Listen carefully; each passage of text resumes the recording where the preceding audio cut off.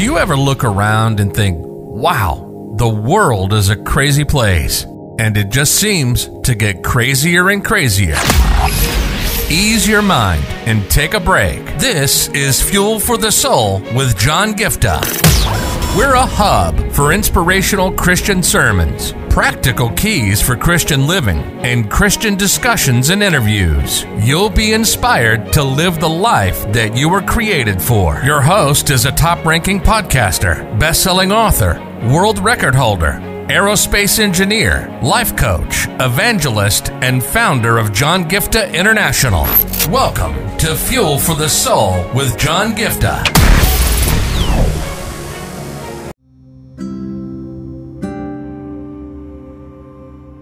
A lot of people today are living under this pretext of fear of Satan, fear of spiritual warfare. They're so scared. Oh my goodness, what if, the enemy attacks me? What if I go through this attack or this spiritual attack? And what if my life gets into a very messy state because the devil brings in all these things into my life? And, they're constantly living in that fear of the devil. You know what I mean? They don't have the fear of God, but they have the fear of the devil. And, the Lord was reminding me of this. The other day I was ministering to people of different sicknesses. There were some people who were getting healed, and there was one particular case which was also having a demonic aspect to it. And immediately that fear just popped in. What I mean? I prayed, I waited upon the Lord, and I was operating with the from the place where it was the anointing of the Lord and all of these things. But that fear suddenly came. If you're trying to chase this devil, if you're praying over this, what if this devil comes back and attacks you and your family, and stuff like that. So there's always this sense of that fear the enemy wants to put you through, so that you won't go and attack him. You know what I mean? He doesn't want you to be a threat to his kingdom. He wants you to just live a normal Christian life, a mediocre life. And I want to share a scripture with you, and I want to take this forward. It is a moment in Job. There's a moment where the scripture starts off by sharing in chapter 1 of and verse 1 that this man was blameless and upright. This is from the NIV version, okay? That this man Job was blameless and upright. He feared God and shunned evil. You may be somebody who loves the Lord. You are blameless, you're upright, you fear the Lord, you're doing whatever you need to do. You're walking in accordance to his standard of his word, his will, and all of these things. And there's a moment when the enemy comes, Satan comes to the assembly in heaven, and he's challenging God and say, because he's blessed, because he's having everything in accordance to the best way possible, the blessings of yours, that's why he's doing whatever. He's still standing up to you. He's still faithful to you. But the minute all of that is taken, he's going to curse you. He's going to just be like anybody else. But this is a moment when the Bible is so clear. God is speaking to Satan, and he says, very well then, everything he has is in your power, but on the man himself do not lay a finger. This is in verse 12. Okay, so Satan went out and took out on Job's family, took out on Job's, all of his livestock and everything. And again, he a little later, he loses everything. And again, this time, the enemy comes back and he says, well, you know what? Because he has good health, maybe things are fine. And that's the reason he's still holding on to you.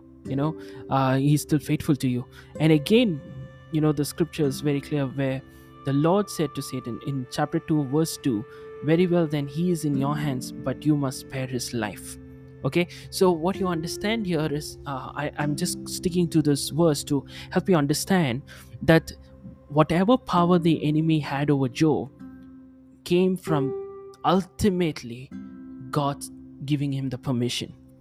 What I want you to understand is, no matter how much the enemy tries to attack you, no matter how many times the enemy tries to do different things to, make you go through hardships.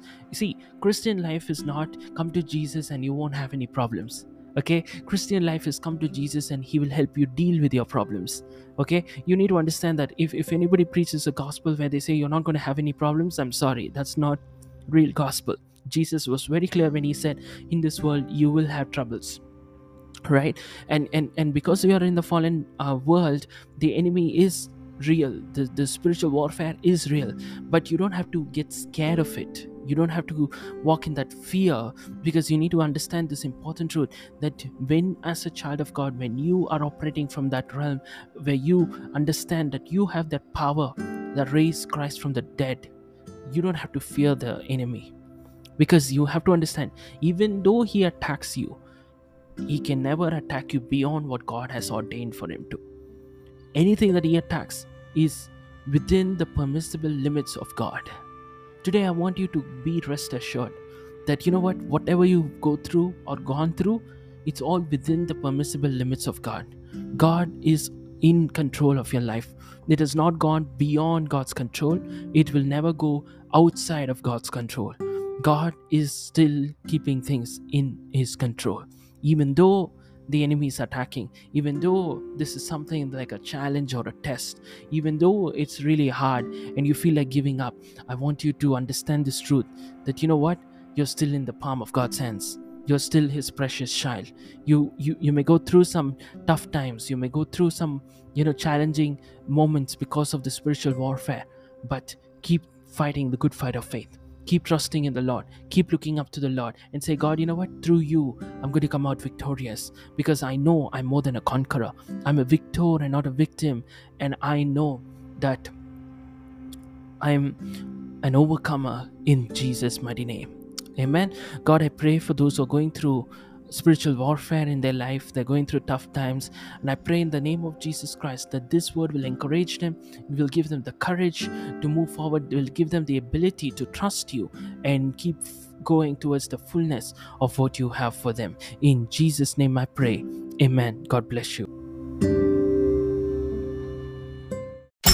You've been listening to Fuel for the Soul with John Giftah. We hope you were blessed and inspired to live the life that God has for you. Make sure to subscribe to the John Giftah YouTube channel for regular uploads of sermons, skits, interviews, and more. Follow John Giftah on Instagram for regular inspirational posts. And don't forget to check out the best-selling books written by John Giftah, Who Am I?, which will help you understand your identity, and the latest #1 bestseller, Unveil Your Purpose, helping you discover your purpose and to start walking in it. Make sure to leave a rating and review, and be sure to share it with your friends and loved ones. If you'd like to donate, you can find the PayPal link in the description. And if you'd like to invite John Giftah to speak at your event or to get more details, go to the website at www.johngiftah.com. See you on the next episode of The Fuel for the Soul with John Giftah.